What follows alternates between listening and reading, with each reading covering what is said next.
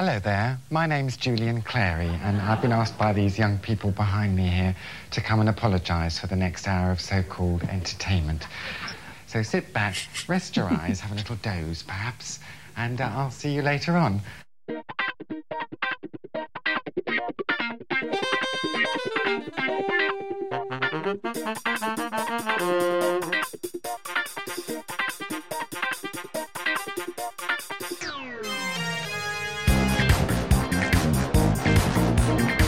Thank you to the Ted Hamilton Experience for your rendition of our theme, and welcome to episode 15 of the Champagne Comedy Podcast, where we talk about the best Australian comedy show from the 90s ever made, The Late Show, and other D-Generation comedy tidbits.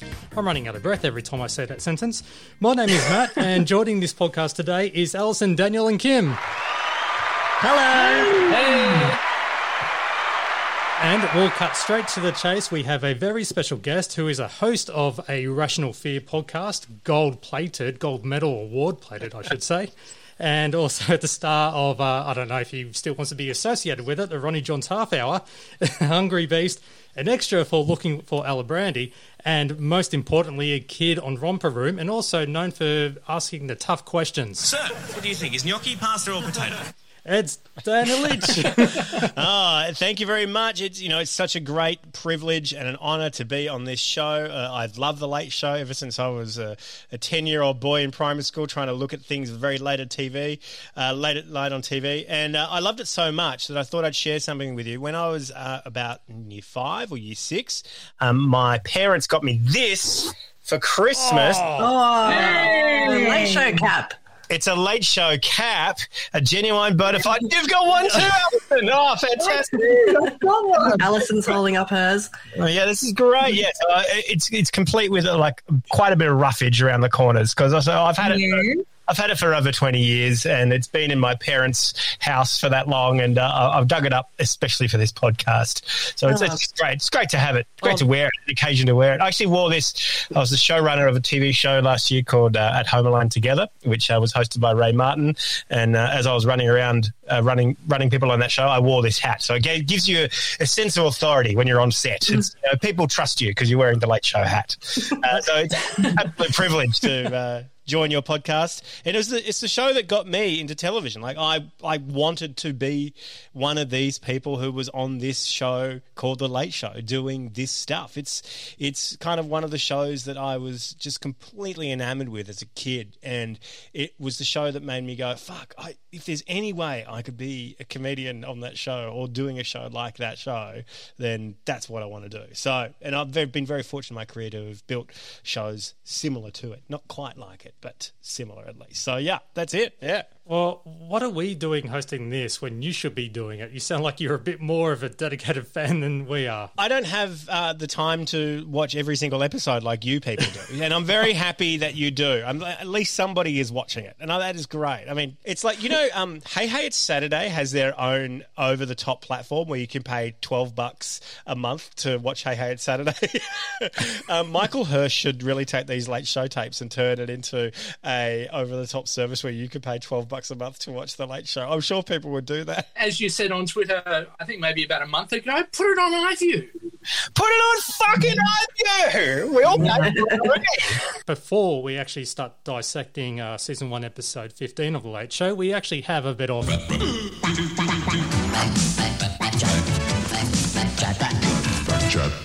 We have a tiny little bit of feedback which was not prompted by us, and this was on the Late Show Champagne Comedy Facebook page. This is from Joshua Smith, and he says, yes, thank you, Daniel, for getting out your typewriter again. Get on the Champagne Comedy Podcast that they are reviewing every episode of the show. So good. So thank you, Joshua Smith. Was that on Twitter or was that on iTunes? That was on Facebook. Wow. Yeah. So all I have to do to get featured on this podcast again is say something nice about this podcast? Yeah, and by all means, please, iTunes as well, if anyone could. The amount of times I check it and I've gone, we can't get past a 24-star rating. And now, Alison, you actually found something during the week. I was listening to the Malloy podcast about a week or so ago, and they had a segment on there. This was a phone-in segment, and you had to ring in and say what you would be wearing if you were in an open casket coffin, okay? What your sort of, final resting outfit would be. Typical kind of, Austereo callback topic. And anyway, this Mick to remember something from the Late Show.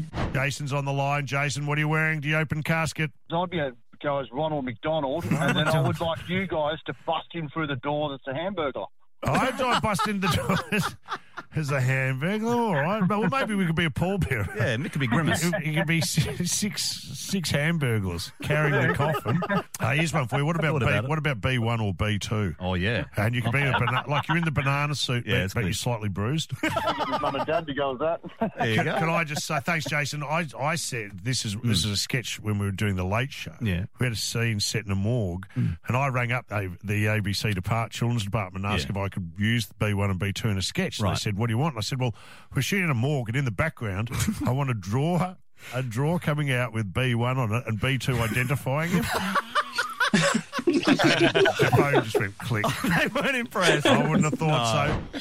So that's from the Malloy podcast. And now here's the clip that they were referring to, and it's very visual. Let me show you why we've got a problem with this.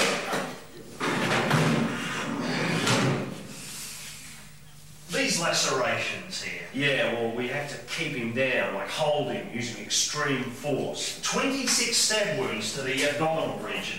Did I mention extreme force, didn't I? 5.33 caliber bullets lodged in the chest area.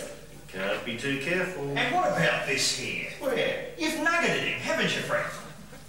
You'll have to have fun, aren't you? I'm afraid we can keep you from resting. That's it. Come on.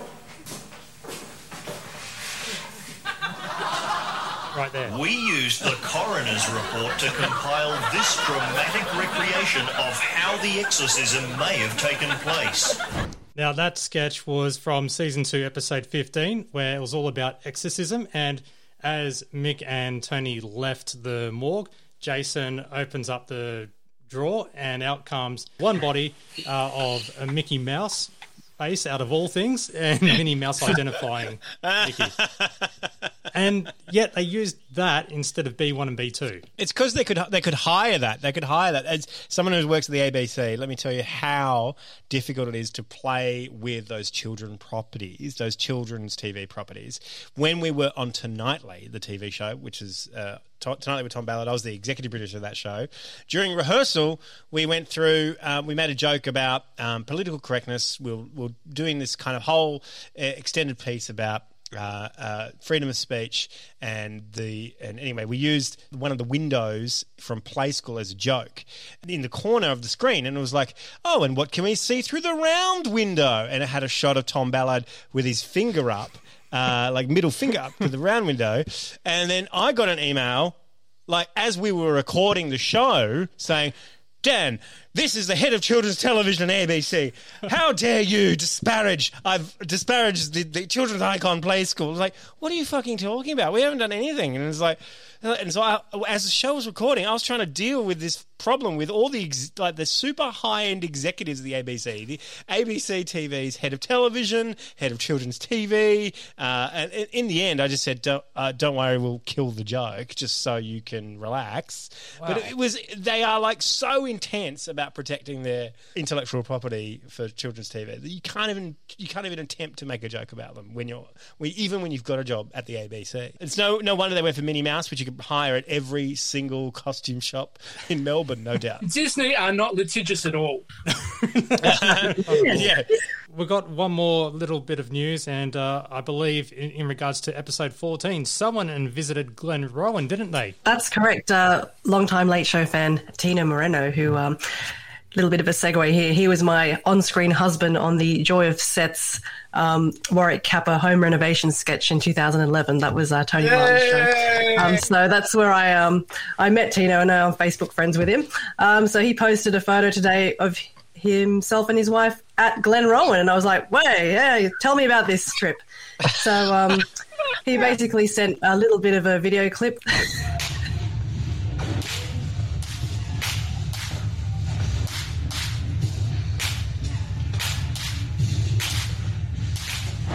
That's the laser and light display. Well, sound and light display, yeah. The $2 million or over-exaggerated $2 million display. It sounds like a TV that's breaking. It sounds like a TV that's not quite working and might be an electrical hazard. And I asked him about his verdict, and he basically said it wasn't terrible. He said the weird thing was that when it was over, you walk out and there was a room with a ton of Disney stuff, like mountains of it, no idea why. The owner chatted to us and said his son is running things these days, and he couldn't find the wishing well. He was hoping to wish himself out of the place. It wasn't all that bad.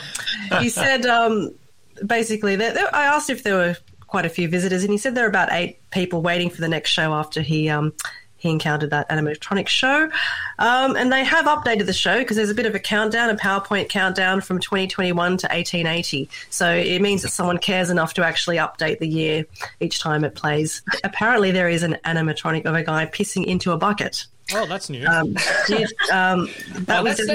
worth the price of admission alone, I reckon. Yeah, definitely the highlight. At the end, the decapitated head of Ned Kelly. At the end, he wasn't sure if it was disturbing or hilarious.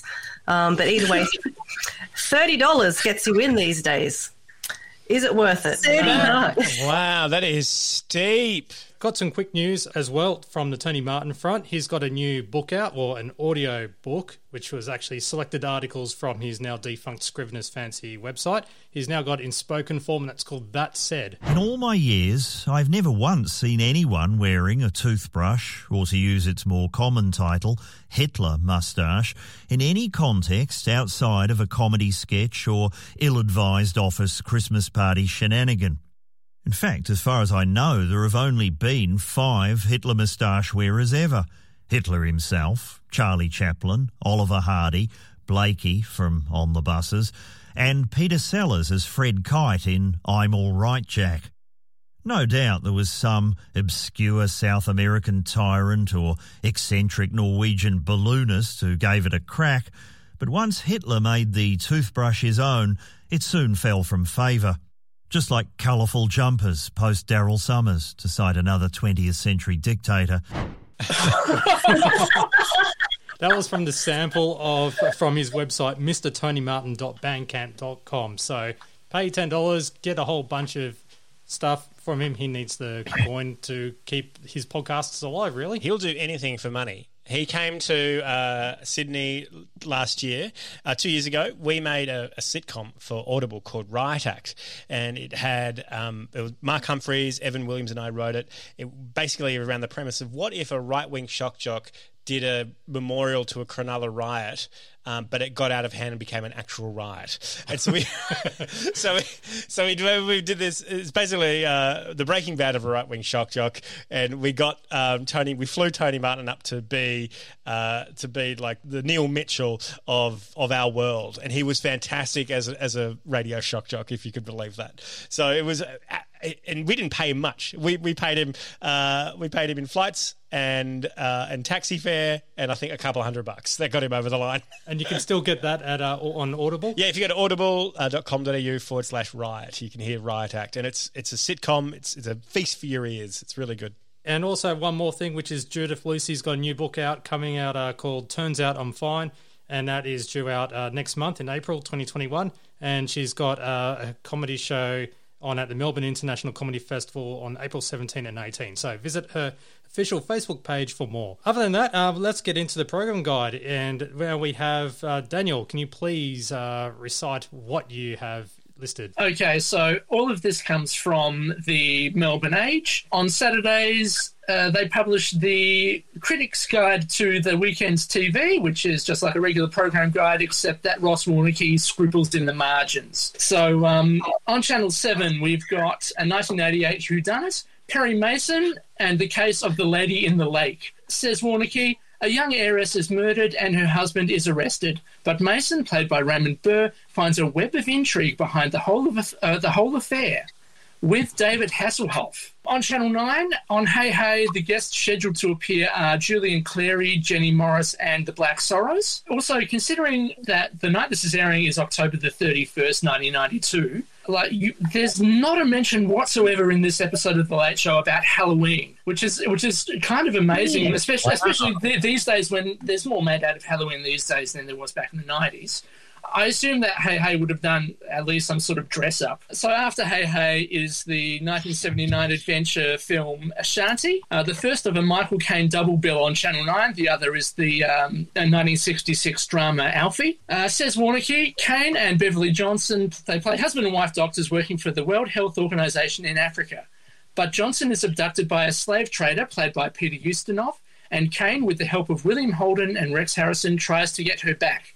An unlikely cast in a slow and unconvincing yarn. Then on Channel 10, we've got Sean Connery's sixth Bond film, Diamonds Are Forever, from 1971. And according to Warneke, one of the least appealing and most confused. Bond tracks a diamond smuggling operation to Las Vegas, but comes across a suspicious nuclear facility in the Nevada desert. Also starring Jill St. John and Lana Wood. And over on SBS, we've got 1935 black and white French drama called La Bandera. A criminal joins the Spanish Foreign Legion. How was it fun, that one? And finally, on Channel 2, the lead into the show is the second episode in the current season of Bread. Then at 10 o'clock, The Late Show, Warneke puts his critique in next to the listing. He says, 2 weeks ago, this live comedy show was hilarious. Last week, it struggled, unquote. Which I think that's a bit of a cop-out. I think last episode was an absolute cracker. It's comedy, man. It's comedy, you know. Hits and misses. Hits and misses. Not everyone's cup of tea. Hang on, is this the first time he's actually said anything positive, albeit about an episode 2 weeks ago? And also, I think last week's episode, well, the last episode, he said something negative about it in the critique. So unless these critiques are written 3 weeks in advance or something, which they often are. From memory, 2 episodes ago was when it opened with the presidential debate sketch, which he really loved. Oh, yeah. He did like that one. After The Late Show at 11 o'clock, the season final of Sticky Moments on Tour, coming from Scotland. Then at 11:40, a 1980 prison drama called Brubaker. Says Warneke, tough but in the end rather shallow story of newcomer Robert Redford's discovery of corruption and brutality inside a remote prison. Then at the very late time of 1:45 a.m., we've got Rage featuring R.E.M. Yeah, it's very weird sort of having a movie on after The Late Show. All right, so that's it. Cool. All right, well, thank you very much, Daniel. And now we will get into Season 1, Episode 15 of The Late Show, broadcast Saturday, October 31st, 1992. And we have a cold opening with Julian Clary, who's jumped over from the Hey Hey Saturday studios to say, make sure you don't listen or don't watch the show. But he's there to promote his Sticky Moments show. Julian gets to stick the boot in saying that the D&D generation stands for dull, dreary and depressing. Yeah, he gets a fair boot in. Most of the crew is standing there behind him and just sort of going, thanks for that plug, appreciate that. They probably wrote it for him, though. They're probably like, what's a self-deprecating thing we can say here? They also appear to be on the Play School set, which is a bit weird. It looks a bit like a Play School set. What is that set? It might have been Shirky, the Slightly Aggressive Bear set as well. It looks like the set that down the track that Tom does, If His Life Was a Musical, which is in a future episode, yeah. Sometimes at the ABC, the Play School set is often set up, or there are sets in studios that are available. So if Julian Clary is like walking through the building and a publicist says, you've got like 30, you can have 30 or 15 minutes with Julian Clary, maybe the simplest thing to do is to drag him down to wherever the set is and you can turn on the lights and just do something in front of a set. And that's kind of that's something that's kind of how television works in that regard, where you don't have a talent for like hours and you've just got them for such a small bit of time. I'm glad I got you on this episode because you can give us the in-depth detail in behind what goes on just filming a show. Hey, no worries.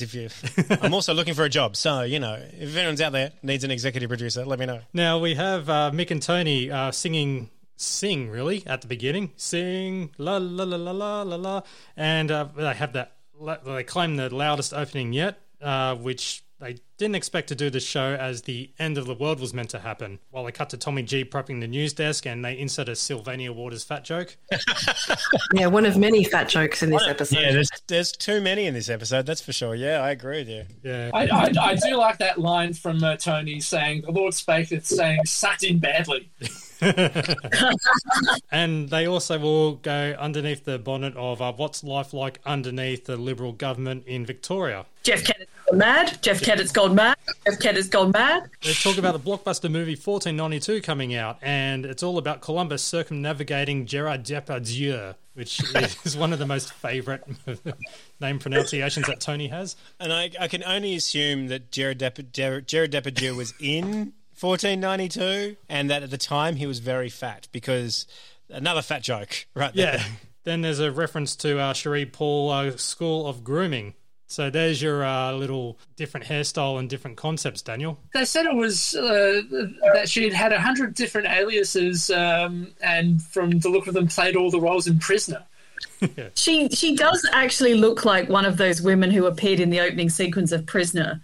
You know, in fact, she looks like one of the characters in Prisoner. There was a character, I think her name was Nola, and she was a very, very nasty woman who'd actually been sentenced to death or something in Western Australia, which was still the law. They still had the death penalty in Western Australia back in the early 80s. Anyway, this woman got killed by B. Smith, I think, in the end. Spoilers. So this is just plenty of court cases going on, such as Darryl Braithwaite threatening to reform Sherbet, and Warwick Capper, who got off a court case in regards to, and it's mentioned later on, a bit of an assault charge type thing going on, allegedly. So even though it's from 1992. Yeah, other than that, Tony and Mick tear up photos of Bert Newton. Now, this one is reminiscent of Sinead O'Connor from SNL, from Saturday Night Live. Yes, Right. So, yeah, because this is the Sinead little bit. We know we will win. We have confidence in the victory of good over evil.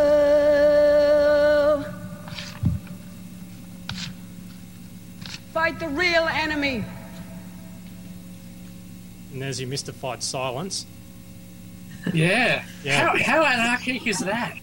Yeah, that's when she ripped up the photo of the Pope live on TV. That would have only been maybe 3 or 4 weeks ago from memory. It was October 3, 1992. Wow. There we go. What they're saying is that Bert Newton is the Australian equivalent of the Pope. Pretty much. Yeah. Yeah, how old were all of you when this episode went to air? I was... Oh, wait, it was just after my birthday, so I was about 12. Yeah, me too, yeah. Yeah, I might have been one of the oldest. I was 15. Me, I was 9 years of age. I came into it a bit later, yeah. Wow. And can you remember many of these public or many of these current affair events as you go through the weeks? Yeah, I definitely remember the Sinead O'Connor Pope thing. That was huge at the time, and the end of the world as well. I specifically remember being in my science class thinking, "Oh, we're all still here," and people genuinely were afraid at the time that the world was going to end. And I had friends that were attending the Red Hot Chili Peppers concert as well, so which we'll talk about a bit later on. So it's just a difference of just a few years. Means that you just remember just that little bit more, I guess. Yeah. I remember the names, but I can't remember the events. A bit like Cherie Paul, like they conflated Cherie Paul's court case with Darryl Braithwaite's, and let's say that he went nuts and threatened to take all his clothes off and feigned unconsciousness and said he was 4 months pregnant, and obviously that's all reference to Cherie Paul, but yeah, I don't remember any of that. No, it's not until you watch these episodes and then when you do your research on it, you're going, holy crap, that did happen, but I was so young, didn't understand it, and you realise how bloody adult or how serious these things were. Yeah, I mean, the Korean sect thing, I ended up looking this up, and the sect was called the Dami Mission, so that's spelled exactly like Dami Im, except, so D-A-M-I. Don't confuse the two, they're very, very different. And because the members of this sect actually believed in the end of the world was coming, There was a woman who was 7 months pregnant and she aborted her child. There were 3 people who committed suicide. So the consequences of this were extremely serious. But also because all of these things are always financial, the sex leader, he actually defrauded his followers of $4.4 million US. Oh, wow. So, yeah.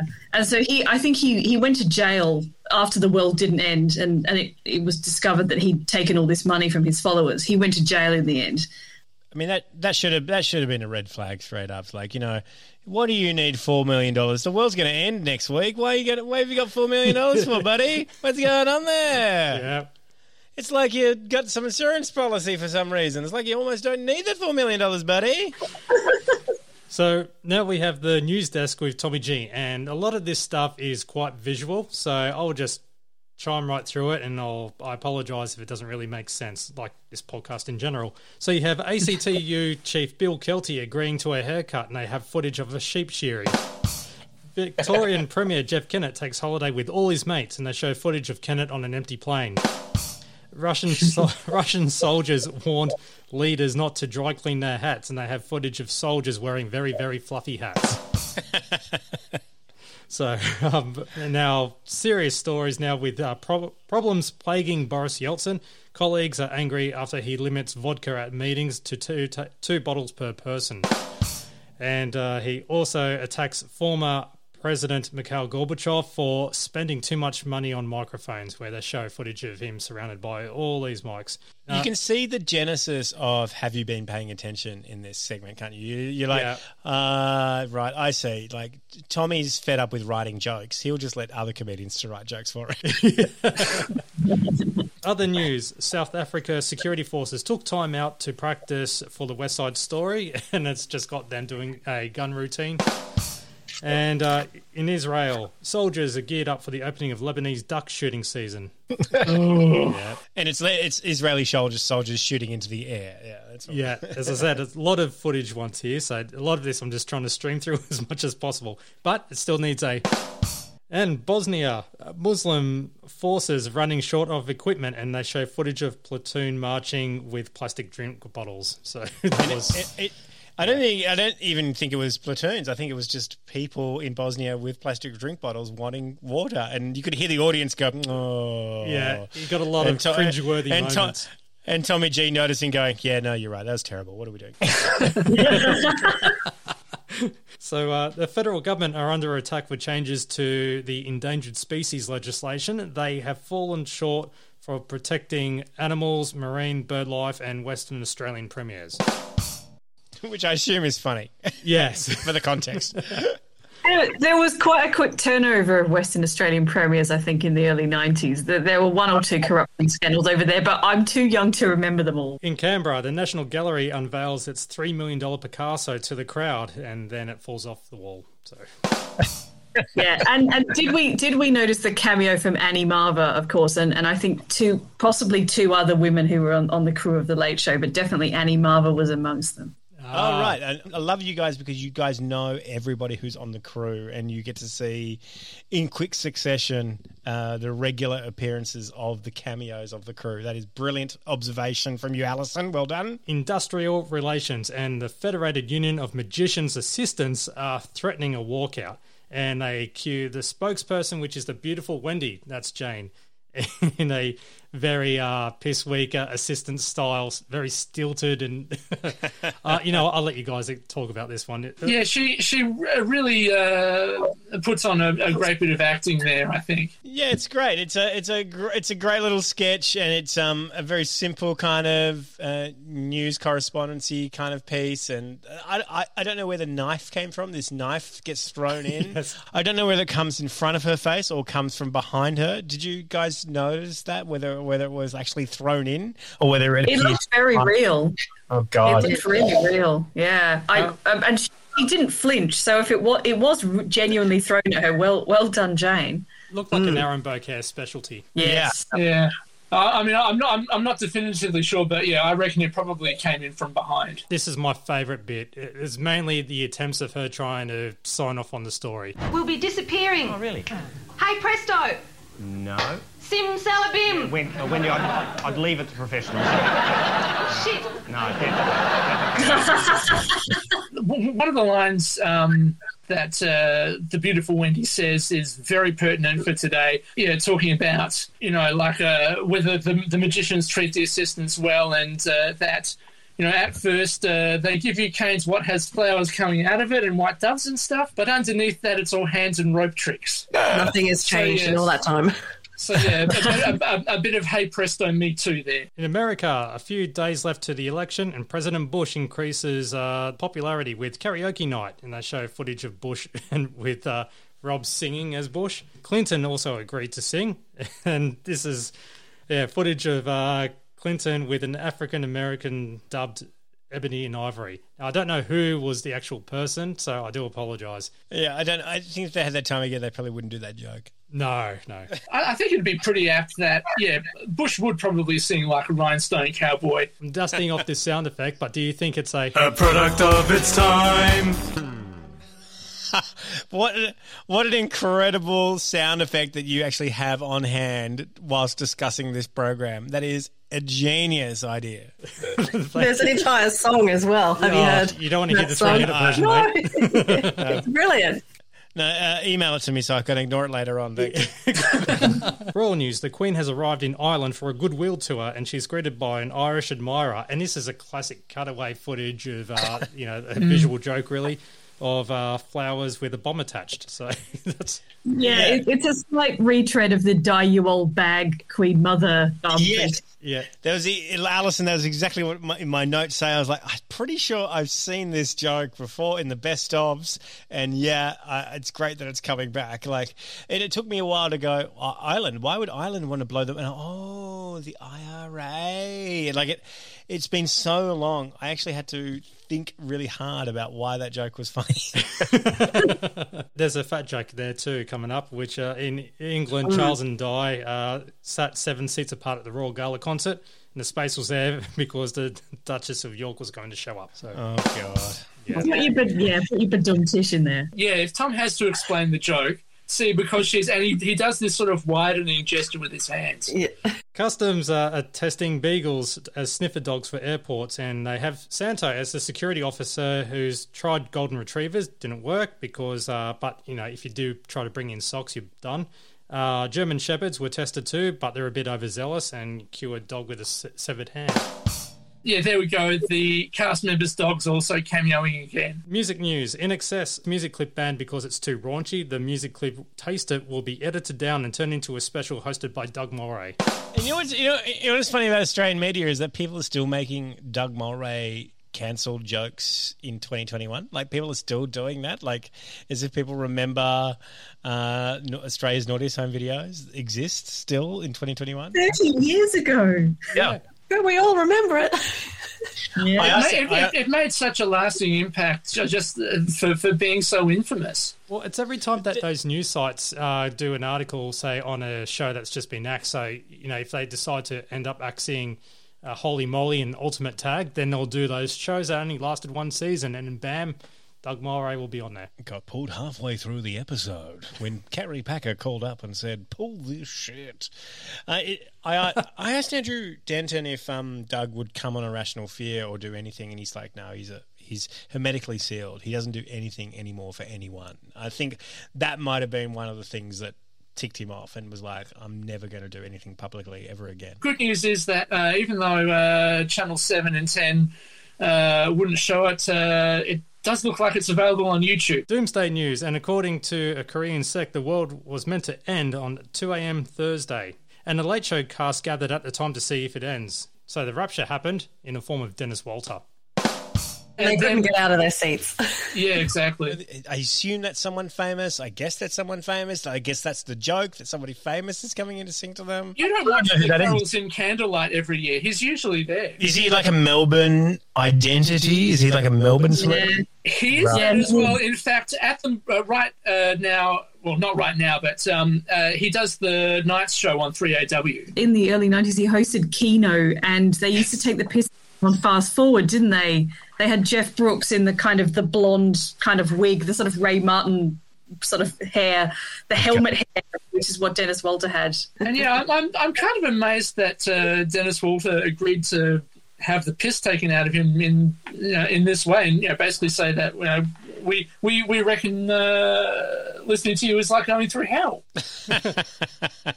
I'm sure he enjoys the publicity for that. And I suppose if you pay someone enough money, they'll turn up, won't they? Yeah, exactly. Or not. People just will do anything to remain relevant, even come on your podcast. Exactly. Yeah. Now to the lounge, and Mick and Santo are on stage talking about how they went to the Red Hot Chili Peppers concert, and Mick got a stamp tattoo. Ow! You know what? Ow! You know what really disappoints me, apart from the way that went down? You know what really disappoints me? Back in 1992, Red Hot Chili Peppers, they were pretty mainstream. Previously I remember watching them at 4 a.m. on Rage, and then Under the Bridge came out and it was all over the commercial radio stations, etc. They actually played in all around Australia, but this show was actually a postponed show. It was originally way back in May that they were supposed to be playing, and then one of their guitarist unexpectedly quit the band and they had to postpone the show. So I actually had a video clip of my 1992 Year 10 walkathon where some of my friends had actually were meant to see Red Hot Chili Peppers that day. Did you know we were supposed to go to Red Hot Chili Peppers concert tonight, but we missed out, and now we're going on the 9th of October, which is 147 days away. Thank you. Awesome. Yeah, so that was some of my Year 10 classmates who were highly disappointed at not being able to go to the show. But they did actually end up going to the show, 9th of October, which was a couple of weeks before this episode aired. I guess they were just making their way around the country. Their memories were basically nearly getting crushed in the front row during the support act. They were, mind you, these are 15-year-old girls, so they had to be dragged out by security, and then they were enjoying the gig just from the sidelines at the Hordern. Which they enjoyed. There was also this other incident, which I don't really remember, but they did actually meet up with Anthony Kiedis, and they took some photos with obviously a film camera, and the camera malfunctioned. So I don't know if they actually ever did get to meet them. I like to think that it was true, and the camera just didn't work. But yes, that was slightly older than you guys when the episode aired. Kim, what a privilege to have these awesome memories. Like that's so cool. Yeah, the fact that I had a video camera and not many people had this type of stuff, to bring to school, to actually have some of those memories is really good, because it was prior to social media, of course. Now everyone can record everything. So yeah, I'm really happy that I actually have some of that footage. That's great. So yeah, and then they played the clip of Jace being Anthony and pretty much Santo playing all other members of Red Hot Chili Peppers doing Under the Bridge, which we won't play because of copyright issues. Have you all been to a Red Hot Chili Peppers concert? I saw them at a Big Day Out in the late 90s. There you go. You're the only one then. None of us have been. Yeah, never seen them.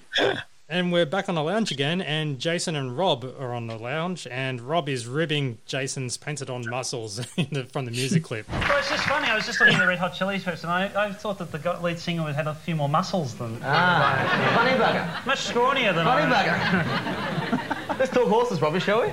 He was a lot thinner. Yeah, Robbie, I think we'll talk horses. Very scrawny Rob, on the... Behave yourself. Shorter in the leg. Rob! You going to support me on this? Okay, mate. Behave yourself. Yeah, Rob being complete arsehole to Jace.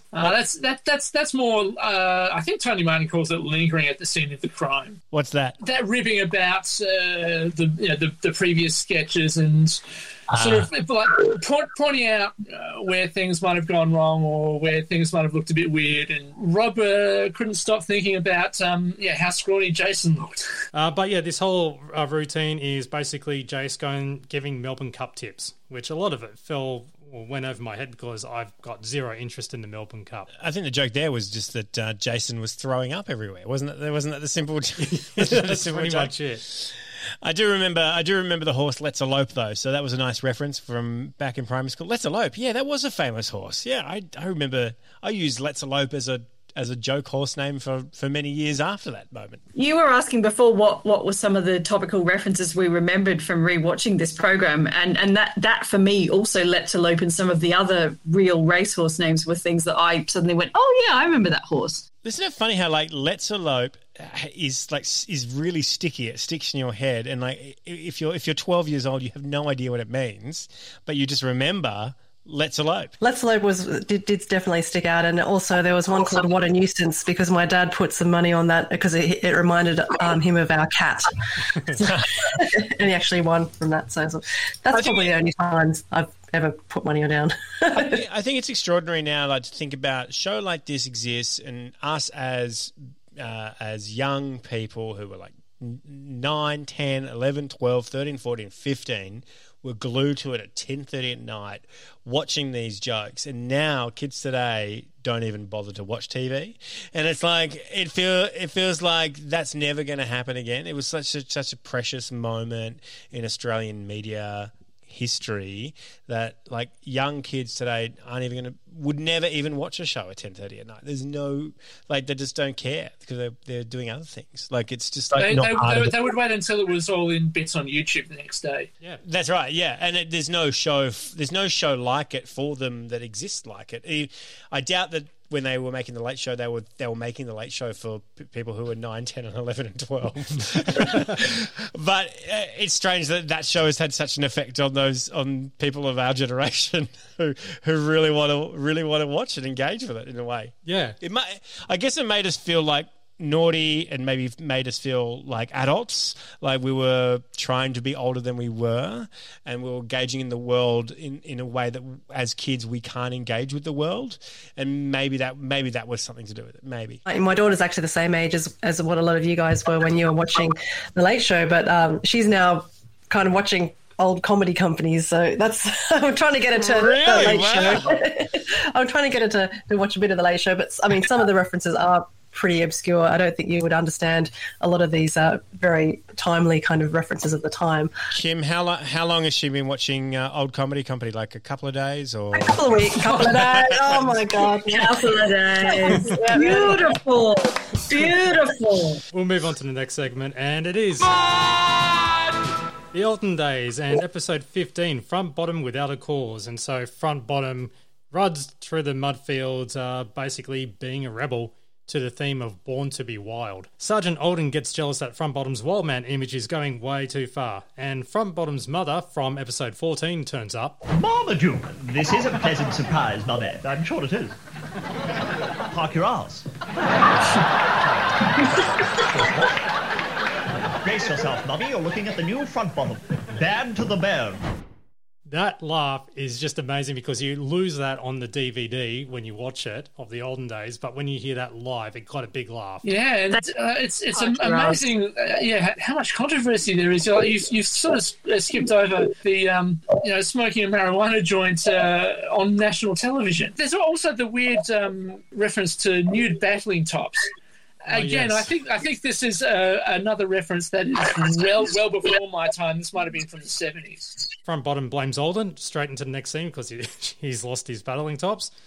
And this is where the continuously going out of focus joke keeps coming up. From memory, I think they just looked at episodes of Rush with the sound off, and yeah, I would say when you do that, you notice all the sorts of things you wouldn't if you had the sound on, like people going out of focus. You've gone out of focus again. Nothing like a theremin, is there? No. I was never a massive fan of the repurposed video, repurposed TV shows. I never I just didn't. It wasn't my favourite part of the Late Show. Oh, I was going to say, if you weren't a fan of that in general, that means you wouldn't have liked Hercules Returns. I didn't enjoy Hercules Returns. Oh. I enjoyed Barjas though. Yeah. But that was about it. That was kind of about it out of the Late Show oeuvre. Next segment, and we've got one of our favourites, Alf Camilleri, appearing, holding the sign for undiscovered masterpieces of the cinema. This bit where Tony is talking to Alf, or trying to get a word out of Alf, but he's completely quiet. You got to listen carefully to a certain laughter going on in the background. What exactly do you do, Alfie? Not saying too much. Must be head of Victorian publicity, I think. Well, there you go. Tonight we're talking kung fu movies tonight on this segment. Settle down. We're talking kung fu movies because when I was a kid... During that was somebody else on the crew laughing at that ABC in joke. Yeah. Was that Annie Marver again? Just to reference Annie Marver yet again, but didn't she famously have quite a loud, distinctive laugh? Well, I'll play it again. Hold on. What exactly do you do, Alfie? Not saying too much. Must be head of Victorian publicity, I think. Well, there you go. Tonight we're talking kung fu movies tonight on this segment. Settle down. We're talking kung fu movies because when I was a kid... Yeah, that's pretty good. As someone who's made TV shows on a network, you do get very upset when you see other shows get more publicity than you, and you just get a feeling that you might be less important on the network than all the other shows. And the Late Show, they are a show that's on at 10:30 at night on a Saturday night. It is very much the backwaters of the ABC and very much a low priority for any kind of publicist to kind of promote. So I doubt they were getting any kind of attention at all. The only attention they would have got would have been the eyeballs that were watching at the time. So they had to make their own publicity. And anything. Yeah, they got very famously. They got no publicity at all in their first series because I sort of still can't believe I actually discovered the program. Because it just got nothing at all, and then suddenly. They realised at the end of the first series that loads of people were watching it and talking about it. And so then they give it publicity when it was already famous for the second series. I know the exact moment I first saw The Late Show. My parents used to have a tiny television. It was about 10 inches, like half the size of an iPad, a little Toshiba television. And my parents were watching TV on the big TV in the living room, and I snuck in to the office and stole the little television, took it into my bedroom, plugged it in, hid under the covers, and was flicking through television channels and came across The Late Show late at night. And I think I saw Graham and the Colonel. That was the first thing I saw, and I was like, what is this magic? And from that point onwards, I did the exact same thing, steal the television and put it underneath my sheets so I could watch The Late Show every Saturday. That's amazing. They must have discovered you were watching it because they gave you the cap.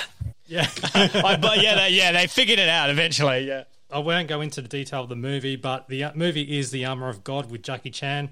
And if you want to watch it, it's on SBS On Demand until June 2021. Great. Yep.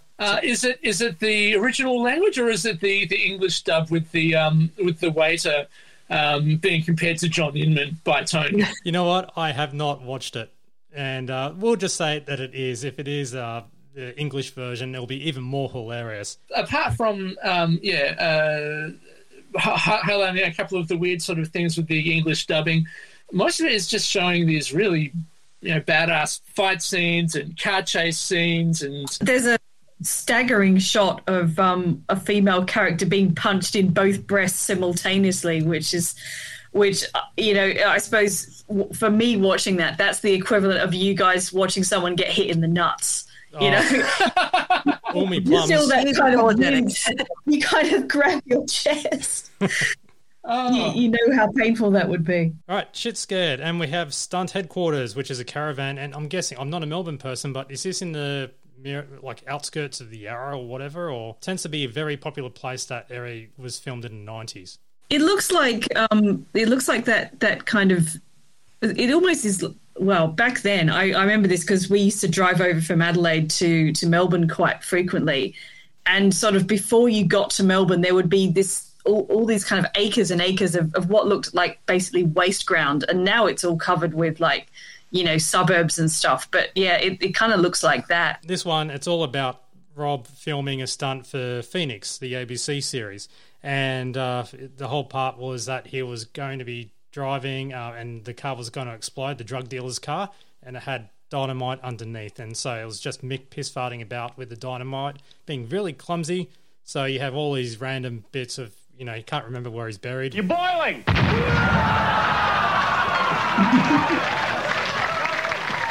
After all these misplacements and blowing up of Rob, they actually cut to Rob and Mick and Tommy in the studio. It's a pretty short episode of Shit Scared without the studio bit. It's pretty much Rob just constantly getting blown up, along with bloody huge flame coming out of the caravan. It's sort of it's too big for home video. So yeah, they had to make up a bit more time with Rob, suggesting that that we should get Dynamite into the hands of youngsters. The thing about this that really drives home for me is like how they created characters around each segment. Like, Rob and Mick aren't Rob and Mick from The Late Show. They're Rob and Mick from Shit Scared. And Rob and Mick from Shit Scared are two very different characters from Rob and Mick who just operate within the world of The Late Show.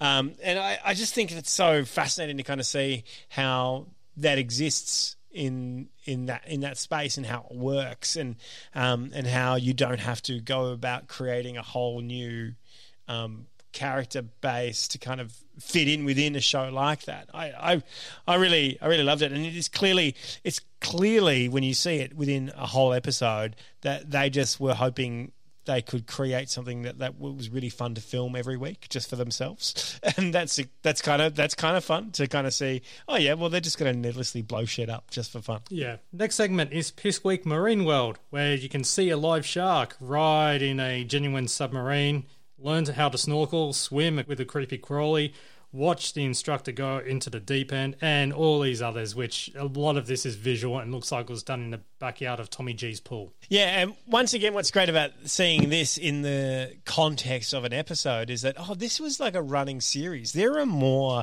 Piss Week worlds than I've ever seen. Like, I remember watching The Late Show on television, but also the thing that has the greatest impact are the best bits. And the best bits, tapes, VHSs and DVDs, have only got one Piss Week sketch. And I was like, well, of course, like, there must be heaps more. Like, I'm excited now to go through the episode, the series, to find all the other Piss Weeks. I quite enjoyed feeding time at the goldfish tank. That's pretty pissy.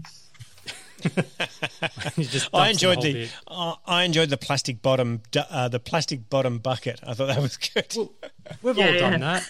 We've all done that.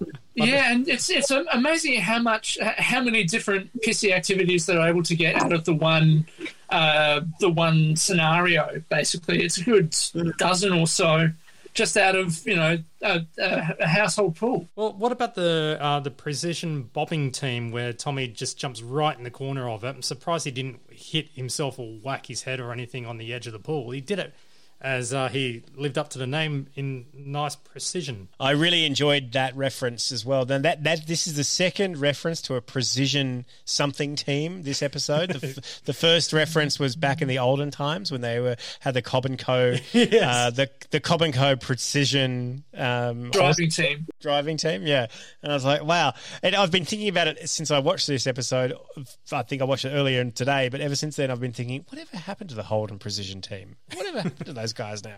I liked the Genuine Sea Rescue, which was just a net picking out a toy boat from the pool, which I think is seeing as there's that ship stuck in the Suez Canal, they might actually have to get a giant net and that's great. That's good. Yeah. That's great. Yeah. Move to the next one, which is muckraking, and this is all about this is where the teaser has come in.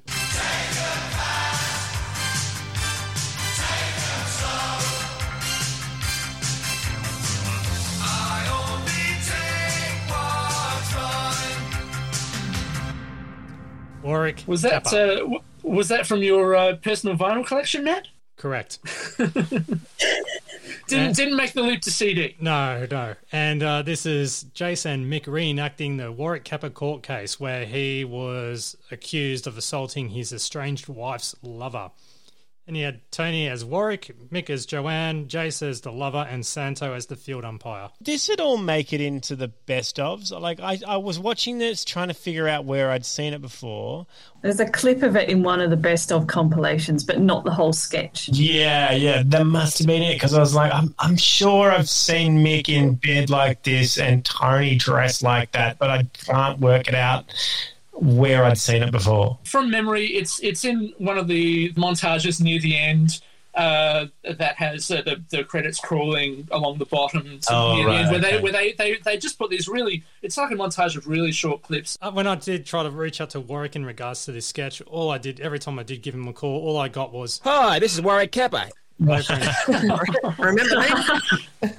So, I got to give credit to the great Richard Marsland and the Get This. R.I.P. Rich Marsland. Yeah. I was wondering how long it would take till we got to the Capricorns. Yeah. We have a segment which this is a bit of a long-winded segment, which is all about unique Australians, and it's half doco, half sketch, really, and very, very dry delivered. And you have Shane Ferguson, who is Rob. No. Project Coastwatch is his name. Project Coastwatch, my apologies. And the government spending $11 million on coastal surveillance, which all goes to that one man. My favourite line out of this is when Project Coastwatch, or Shane Ferguson as is known, is asked whether he got the job because of favouritism, and he replies, "No, a mate of mine in the government got me in." And this segment, so it's a montage of 3 kind of mockumentaries. What's holding it together? Like, what is this segment about? Is it something that happens every week? I can't remember.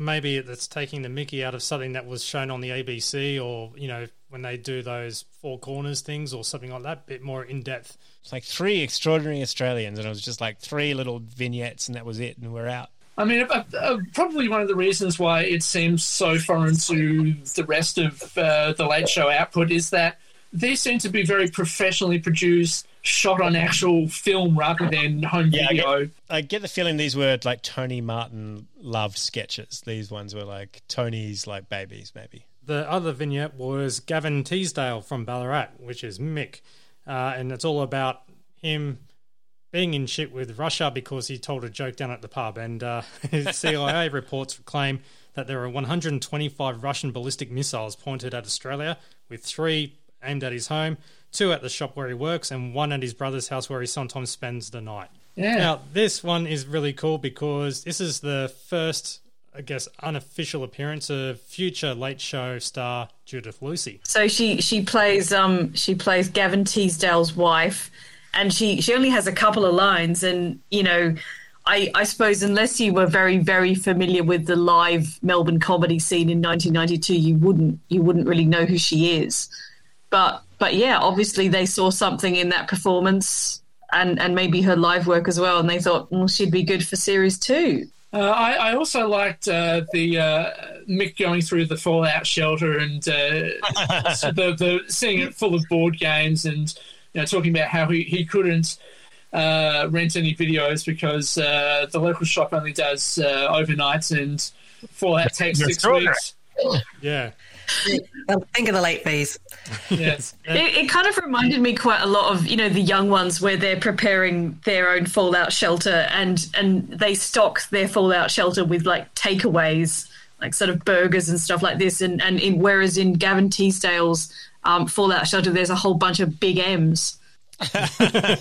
Yeah. They're sitting on a shelf. They're not even in a fridge. So, clearly he thinks this attack is so imminent that he doesn't have to worry about refrigerating milk. And I think it's worth pointing out that any similarities between the Fallout shelter listed here and the Fallout shelter in Y2 Gay are purely coincidental.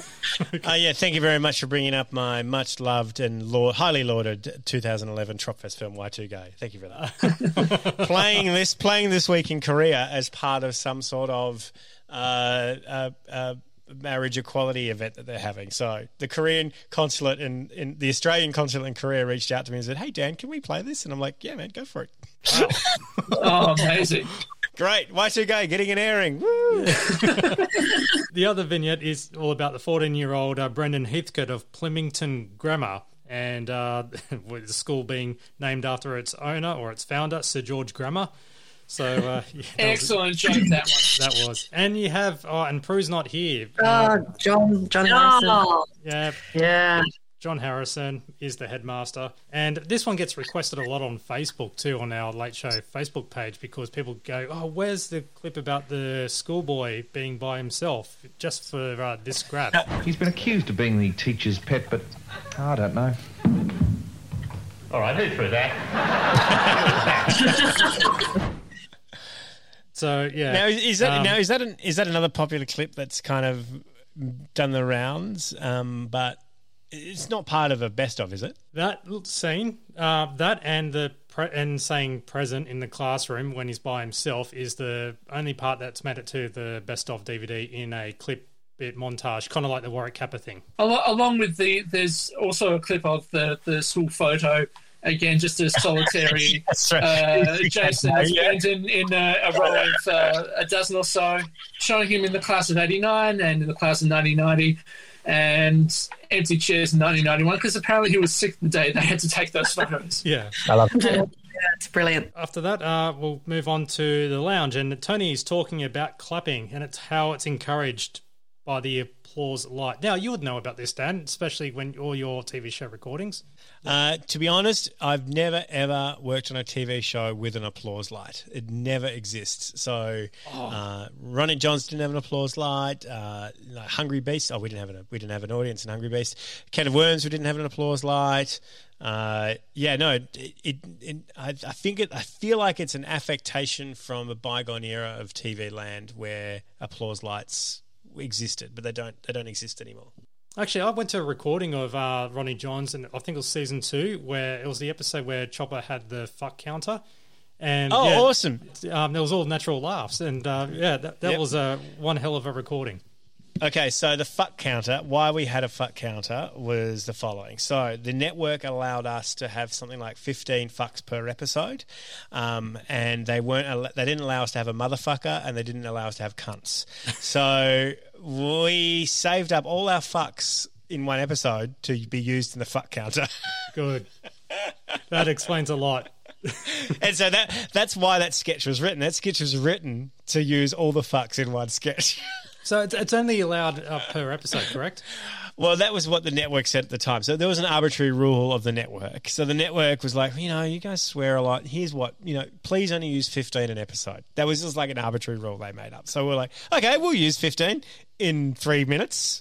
Wow, I've got to watch that episode again because I never thought about all the swearing earlier in the episode. Yeah, well, maybe you should do a stock take and send it to Channel 10. But yeah, this is all about Tony's joke being about the mystified silence light, which gets used quite a fair bit throughout this episode, especially further on down the night. Such a great gag there. The only other thing I'll add to this is that Richard Marsland, who we've mentioned before already, had... It wasn't an applause light. It was an applaud light. Oh, right. I think it might have been Channel 7 in Adelaide. I think he might have gotten that as a souvenir when he did AM Adelaide. It's more of a command, isn't it? Applaud. Yes. Applause seems like a sort of slightly softer ask, but yeah, I like to think that Tony Martin got to take home the mystified silence light as his Late Show. After that quick little bit, we have toilet break, and Jane introduces the natural 7. It's not where you start, it's where you finish. Your final return will not be finished. You can be the cream of the crop. You can be the cream of the crop. It's not how you start, it's how you finish. We're gonna finish on top. I really enjoyed this song. I thought this was quite a good, fun sort of Broadway tune that they were doing, and I sort of Googled what it was, and it's from a Broadway musical from the early 70s called Seesaw, which was by actors of Sweet Charity. So it's sort of the same level of quality as Sweet Charity, but I don't think did quite as well for them on Broadway. But, I always quite enjoy the Natural 7 doing these musical theatre ones because, who doesn't enjoy skin-tight outfits and bell-bottom flares and scarves and, strange, awkward choreography? It's a real treat for the eyeballs. Totally fascinating. And I totally forgot about this segment from watching, when you watch the best bits, you kind of don't really get to enjoy the toilet break as a whole within context. And so seeing this segment within this episode was like, oh, wow, yeah, they just burned 2.5 minutes on this song and made everybody watch it so that they could have a break from making television. I wait till season 2 where it just becomes very entertaining with the potluck stuff. Yeah, exactly. I must say I much prefer the potluck stuff because I remember as a very small kid watching Homesick from School and watching some of these potlucks and how ridiculous they were. But Pithy with the bells, that's what I remember. I'm quite fond of these kind of slightly tacky renditions of various songs, so I'm happy with it. One thing which slightly annoys me about this is the Natural 7 absolutely buggering up the timing. Sort of in the last 30 seconds or so of the song, they sort of do a slow build up to the end. The way they do that, it's not where you start. They can't seem to get the timing right. I don't know if I'm making sense saying no, it is a bit off. It is a bit off, and the choreography is a bit off as well towards the end. Yeah, they do a slow down kind of deliberate can, and then it speeds back up again for no reason. Yeah. Next segment is Commercial Crime Stoppers, and Mick and Santo still dressed in their Red Hot Chili Peppers clothing. Santo's disappointed that he paid $40. $40 for Red Hot Chili Peppers, but when he could have watched Natural 7 for free. $40. They couldn't even sell their gumboots. Yeah. Isn't it amazing how like tickets to gigs cost like $300? You know, I just saw a Spider-Man one for general admission for $70. That's just like the regular stuff. Far out. They play full commercials in this one, but I won't play them all. I actually have them lined up, but I will play one which kind of is basically Tinder back in 1992. Single Life magazine is the easiest way to find a nice, genuine guy. It's safe, confidential, and costs almost nothing. You simply fill in the ad form with a few details about yourself, your likes, dislikes, and sit back and wait for the replies. Oh, not only that, the magazine is classy, has great articles and entertainment listings for singles. Advertising in Single Life is so much better than hanging around nightclubs. Single Life magazine, available from newsagents now. Single Life is simply brilliant. Who would have thought you'd get excited over a magazine? And like, what a shit tagline! Single Life, simply brilliant. There's another pun there that you can use. Like, just make something that's about single life. Like, single life, not for long. You know, that's better than simply brilliant. I'm surprised that the Single Life magazine, if it didn't have like a centerfold or something in it. Oh, terrible. Oh, yeah, thanks. But hey, it's better than hanging around nightclubs. Yes. Yeah, it's the kind of magazine you don't really want a subscription for. You just kind of want to get it once a week until you're no longer single, right? Although, mind you, that would be a very embarrassing trip down the newsagents. Oh, you've got the Single Life magazine and the Penthouse? Thanks. And are you saying you would put Single Life in the Penthouse? Behind it. That's exactly how I buy The Australian. I put it inside the Sydney Morning Herald. When you find a partner, you just have to subscribe to Life magazine. That's it. Yes. Give her a badum. Hold on. I'll insert it in post. It takes a while to get in. Okay. About 5-6 pages worth of sound effects I've got to siphon through. You've earned a I've got one. Here we go. Oh, there we go. Thanks, Dan. You're welcome. There we go. These are all the classic Irrational Fear sound effects. That's right. I've got a few of them. Other commercials were about really bad acting in a Pilkington Glass commercial. And an archived brushes ad presented by the star of The Wiz, Freddie Paris. It pumps out a sound like you wouldn't believe. I really enjoyed. That was my favourite ad of the lot because it was like you had a lot going on. You had brushes for starters. You had a guy who I'd never heard of, a musical that must have been big at some point, and then you had technology that was completely out of date. No, I thought that really was just terrific. I did look up Freddie Paris's CV. And where he started in The Wiz, it was actually he played Lion in the Australian stage production. Incredible! So he was he was a celebrity from stage in Australia. Yeah, amazing. And apparently he was in the film The Odd Angry Shot and Celebrity Tattletales, hosted by Ugly Dave Gray. Well, mate, what a CV! He's had a storied career. Unfortunately, he passed away in 1991, so that's a bit of a downer. Just a quick throwback to the Pilkington Clarkson's ad. Anyone who grew up in Adelaide at that time will probably remember that ad. You know, from, oh no, I've broken a window. Oh dear. And then she rings up Pilkington Clarkson's of Norwood. So that was yet another South Australian classic inflicted on the whole nation. And it's just some understated guy going, how can I help you? Yeah. You know, we did these with Danger 5 guys. We did these great sketches on At Home Alone Together called Essays Back in Business. And it was when South Australia was opening up after a lockdown because everybody else was locked down. So they were like kind of promoting South Australia that they were being back in business. And the thing is, these Danger 5 guys made these parodies of ads that look just like these ads that they play. Oh, that's cool. All right, now we've got another sketch with Better Golf with Hank Barron, and Rob is basically channeling Russell Coight with this. Before he was Russell Coight, it's just Hank Barron being so up himself, trying to show you some really bad golfing advice, really. Yeah, I've kind of got the feeling that Rob just fell in love with doing that really shipper American accent and talking about the grip. Do you also think that it was filmed at the same time when they did the Golf-O-Matic from last episode? Oh, definitely, because you can see Michael Hirsch is in it, and you can see he's wearing the Golf-O-Matic outfit, that jumper he's got on. Yeah, he's the angry golfer that Rob as Hank annoys, puts off his shot and basically just wraps a 5-iron around his head. Yeah, I found this Mick Malloy's Shonky Golf, which is kind of. No way. Do you remember this? Wow. This was made after the Mick Malloy show was cancelled, and he did it with the same kind of crew and cast from the Mick Malloy show. So this is like 1999, 2000 roughly. But yeah, so this is an idea that they've kind of recycled.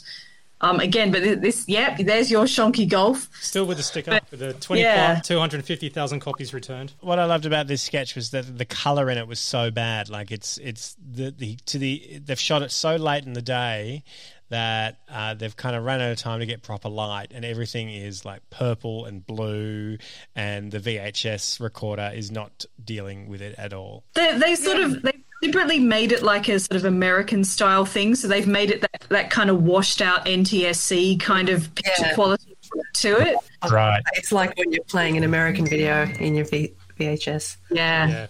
The next bit is they're back on the stage again, where Tommy G presents Academy de Musique, turning the most unmusical of minors into virtual virtuosos with his revolutionary Learn Through Violence program. We have Jace, Jane, Tony and Mick on stage, and they do Jace first, trying to play Mary Had a Little... Oh, no, was it Twinkle, Twinkle, Little Star? Twinkle, Little Star. Yeah. I'm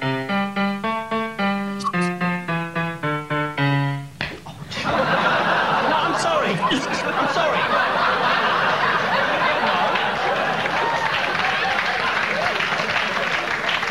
But no amount of practice can substitute for a good clip around the ear. I know we didn't do it in rehearsal, but I saved it.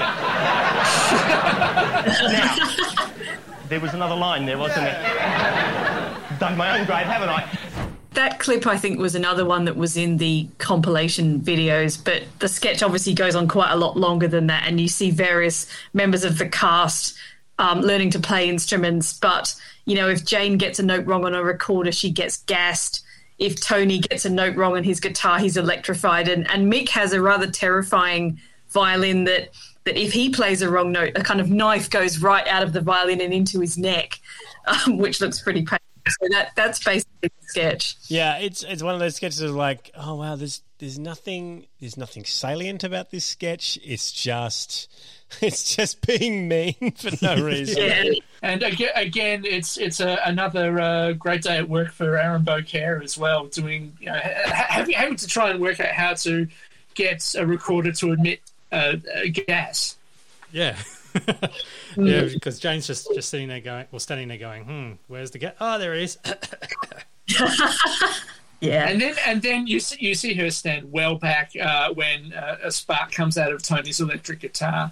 And there's a quick little sketch which is basically taking the piss out of the Gillette commercials or little bumpers that would be on TV. I do vaguely remember these. And it is the MCG in 1991. Play on the second day of the Victoria-Tasmania Shield match is held up by the replacement ball being examined. Another boring Gillette sporting moment. That's it. So that looks like it was a Tommy G one written.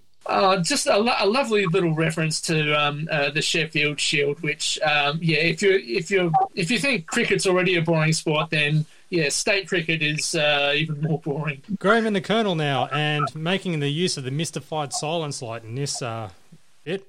So they're talking about spring racing, and the Colonel hopes there's no clashes like the previous race, the Demolition Derby one. Duffel Coat Supreme. Hooray! Yeah, another name. Yeah. Yep, our favourite duffel coat was underestimated at the Cox Plate. Not once in 11 years did he throw his ride, though, and Graham corrects him saying, well, he is a Rodeo horse. And the Melbourne Cup. Now, this one, this was just a disaster, but very, very funny. Lady Colonel hasn't missed one since the war. And basically it's Colonel saying that she was waitressing tables 15 to 22. So yeah, that was a good reveal. Yeah. And Graham and the Colonel used to drive the ambulance around the now this one was it's pretty dark, isn't it? Yeah, it's dark. I don't know whether to say it or not, but like it's more or less Santo went there and Rob didn't want to go there. That's the joy of Graham and the Colonel, basically. They do just go there. Yeah. They were accused of animal cruelty because they used to put the horses in a sleeper hold. But the other one is the more humane way, that is, that what they just did, because their old way was setting fire to the tail using kerosene. Yeah. But I just love this little bit. When did you decide to throw that one in? That was a master decision, that one. Oh, how lucky I am to be here right now. I think it's really important when you're on screen and you can sense the audience isn't enjoying something. Acknowledging that the audience isn't enjoying something is a really important part of bringing your audience closer to you. And I feel like that is great instincts from Rob to do that. It gets them back on side. One that goes a bit off topic for the sport. It's saying that they're saying that it's 31st of October, midnight is tax return deadline. And so the Colonel starts filling out the forms and saying, who do you want to win for the Gold Logie? Which what a joy it is to watch them. It was a nice, like, I remember watching as a kid knowing that Graham and Colonel were going to pretty much end the show, and it was nice to kind of salivate almost, kind of watching it going, oh wow, this is great, this is a great button for an entire hour. What a beautiful way to kind of end each episode. I really had a good time watching it. Towards the end, there's a bit about the local fish and chip shop going up market, and Santo essentially scrambling for the notes, and then Rob going, it's all on the auto cue. Just use this bit of technology we got right here. Yeah, my note, I'm looking at my note, it says Graham and the Colonel, loose. That's what I wrote. I wrote loose. Very, very loose, yeah. That's what I should do every single time we do these recaps, and then just say, instead of going to so much detail, just going, yeah, Graham and the Colonel, it was loose. Very loose, yeah. We have the closing, which is everyone back on the couch, and Jane finds a petition in the female toilets at the ABC claiming that they were complaining about the hygiene in the washrooms. And this was just like, it was a big ribbing towards Mick, and Mick being there. Can I say, as soon as Jane started talking, I'm like, where is the punchline about Mick signing the petition? Like, this is the most obvious punchline. I'm just waiting for it, and then it came. But I think it just came a little too late. But it was coming. It was coming. He's a bit of a chick magnet. I've also got to say, it's a very ABC thing, don't you think, for there to be a petition regarding the disgraceful state of the female toilets? Perhaps, yeah. And they only have time for one worst album cover, which they haven't done for a little bit, and that is Tony presenting an entry from Harold and Rodney Block, submitted the Battle of Jerusalem, the 6-Day War. I'm slightly curious about what this album actually is. I mean, is it a kind of dramatic reconstruction of the Battle for Jerusalem? Maybe. What is it? Is it the best of radio news reports about the war? Because it was a real event, so what was it? The way Tony describes it makes it sound like it was stuff that was recorded live at the battleground. But yeah, it could. Well, I'm hoping it's not a souvenir rather than just a historical record. Yeah, but geez, it's a very odd thing to have in your LP collection. Not on Spotify. I just did a quick search. So sorry. No. I've got it up on Discogs, and it says it was recorded in Israel, but it's released in the United States. It's for field recording and it's education. Its track listing is 1 on the A side, Battle for Jerusalem 6-Day War Part 1, and then Battle for Jerusalem 6-Day War Part 2. And it has a narrator. Russ Hall was the narrator. So maybe it was like a documentary, but for audio, yeah. I'm going to have to find this. So this is the Audible of its day. You would have to buy these documentaries on vinyl. Yeah, I guess so, yeah. All right, and then they do the audience tickets after the closing credits. And but Daniel, do you have any Easter eggs that were in the credits? Well, yeah, we had quite a lot of special guests this episode. most of them, I think, from the Pissweek World sketch. So we had Justin Anderson, Luke Anderson, Nicholas Anderson, Duran O'Brien, Sarah Thompson. We also had Julian Clary, who was up the front, Judith Lucy, who was in the Unique Australians sketch. Nono Santo, I'm not quite sure where he was. But that's Santo's grandfather. And Dennis Walter as himself. And by special permission, John Harrison. And Joanne Kappa appears courtesy of Michael Hirsch. I saw that. Yeah. Now, what was that about? Was that like a joke? Was that a joke? Is that a joke about? Yeah. Yeah. Pretty much every episode in the first series, there's a credit for Michael Hirsch. Right. Of varying degrees of hilarity. You'll see it in your VHS copies, Dan. Thank you. Yeah. One of the things that I thought was extraordinary that I had no idea about was Ted Robinson being the executive producer of this. I had absolutely no idea that Ted Robinson was running The Late Show with Hirsch. And Ted is, of course, an extraordinary TV producer, made all sorts of things, including Good News Week, The Sideshow, The Glass House, pretty much any kind of major TV comedy platform in the last 15 years he's been a part of. So, super interesting. I was like, wow, Ted Robinson. He has been around since then. That's incredible. Tommy G is plugging the audience tickets, doing his best Frank Spencer impression after he calls out for theatre sports.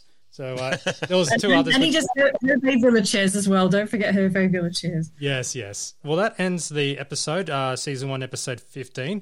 Now, this is the special part of the podcast. So if you're not bored already, and now we do have a competition for people who decide to hold on, and this is where we get people to send in their entries to record their own favourite quote from The Late Show. So this is the 5 entries that we've got. What's all that about? I made love to her like a tiger. Good day from Dominic. How are you? Do you believe in mental telepathy? No, I hear you think. I may be ugly, but at least I'll never be as ugly as an Angela Weber. This has been going for 15 episodes now, and we've got this Pissweek prize pack as we keep adding more and more to it. So let me present to you the prize pack. So look at your cameras, and then we've got Ripper from episode 1. Oh, so, wow. Ripper vinyl. We also got the Degeneration. Oh, sorry. There we go. Degeneration Bummer Book of Aussie Heroes, which is. Oh, that's fantastic. How do I get a copy of that?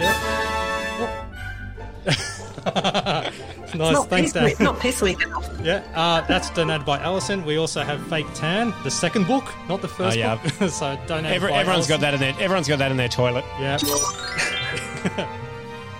And unopened DVD of Any Questions for Ben. That's a collector's item now. Yeah, collector's item. So discontinued. And now, no one knows about this, but I have a cassette tape of Lucky Grills. Oh, that is fantastic. Yeah. Hot off the grill. R-rated. Yes, and I've only half rewound it. So there we go.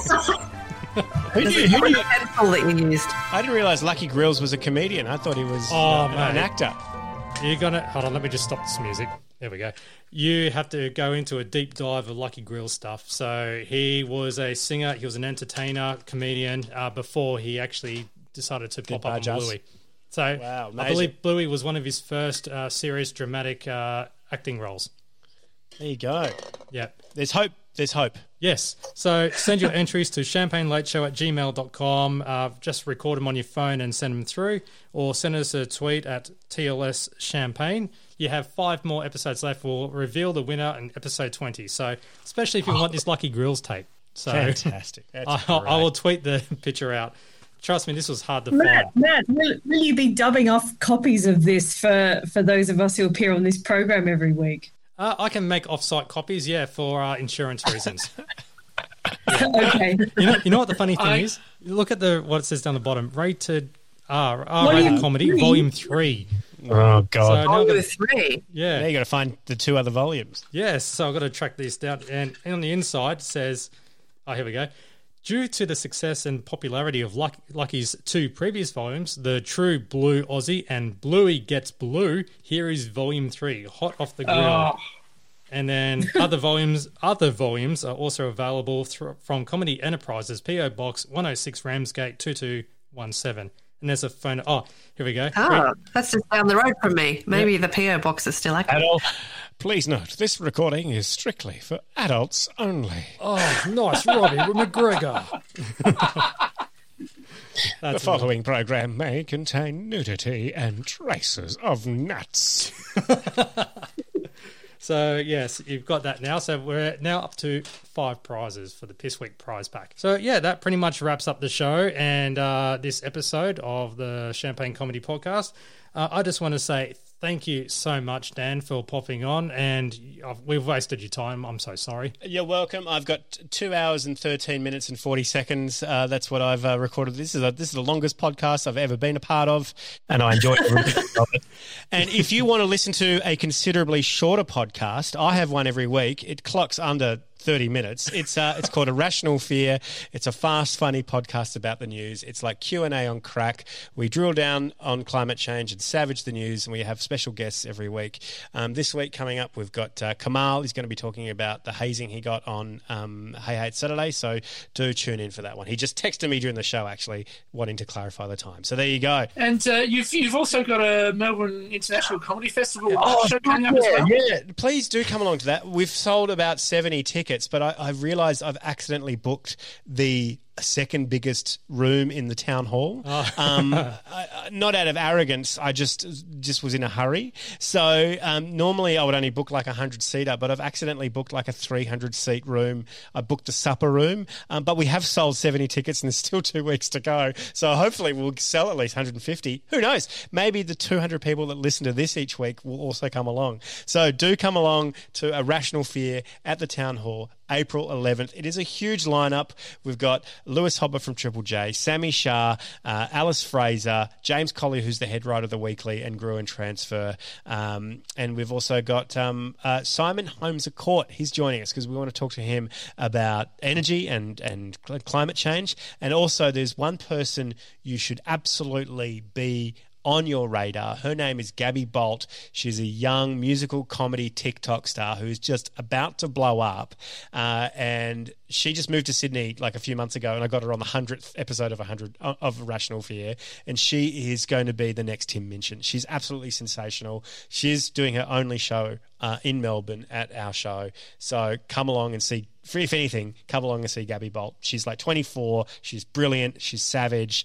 She's going to like own Australian comedy in a few years' time. Yeah, I agree because Gabby Bolt was a really good find, I think, and I would say if you're looking for an episode to jump into, go for that 100th episode of Irrational Fear. Yeah, she was also on this week's episode last week's episode as well. She did a great parody of Benny and the Jets called Jenny and the Girls, and it was just a savage song about how Scott Morrison uses the women in his life as cover for his own leadership failures, and it's just absolutely brilliant parody, and I can't get it out of my head. As Gavin would say, you're bar up. So, cheers. Thank you. That's exclusive to this podcast, that bit. So, thank you so much, Dan, and thank you, Daniel, Kim, and Alison. Catch you next time. ChampagneComedy.com. Thanks, Matt. Thanks. See ya. See ya. Bye.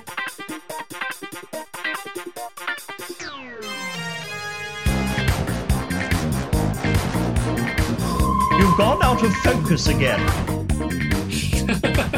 Thank you for listening to the Champagne Comedy Podcast, created by fans for the fans. For more information on this podcast, please visit champagnecomedy.com. Produced by Matt Fulton Productions, mattfulton.com.au.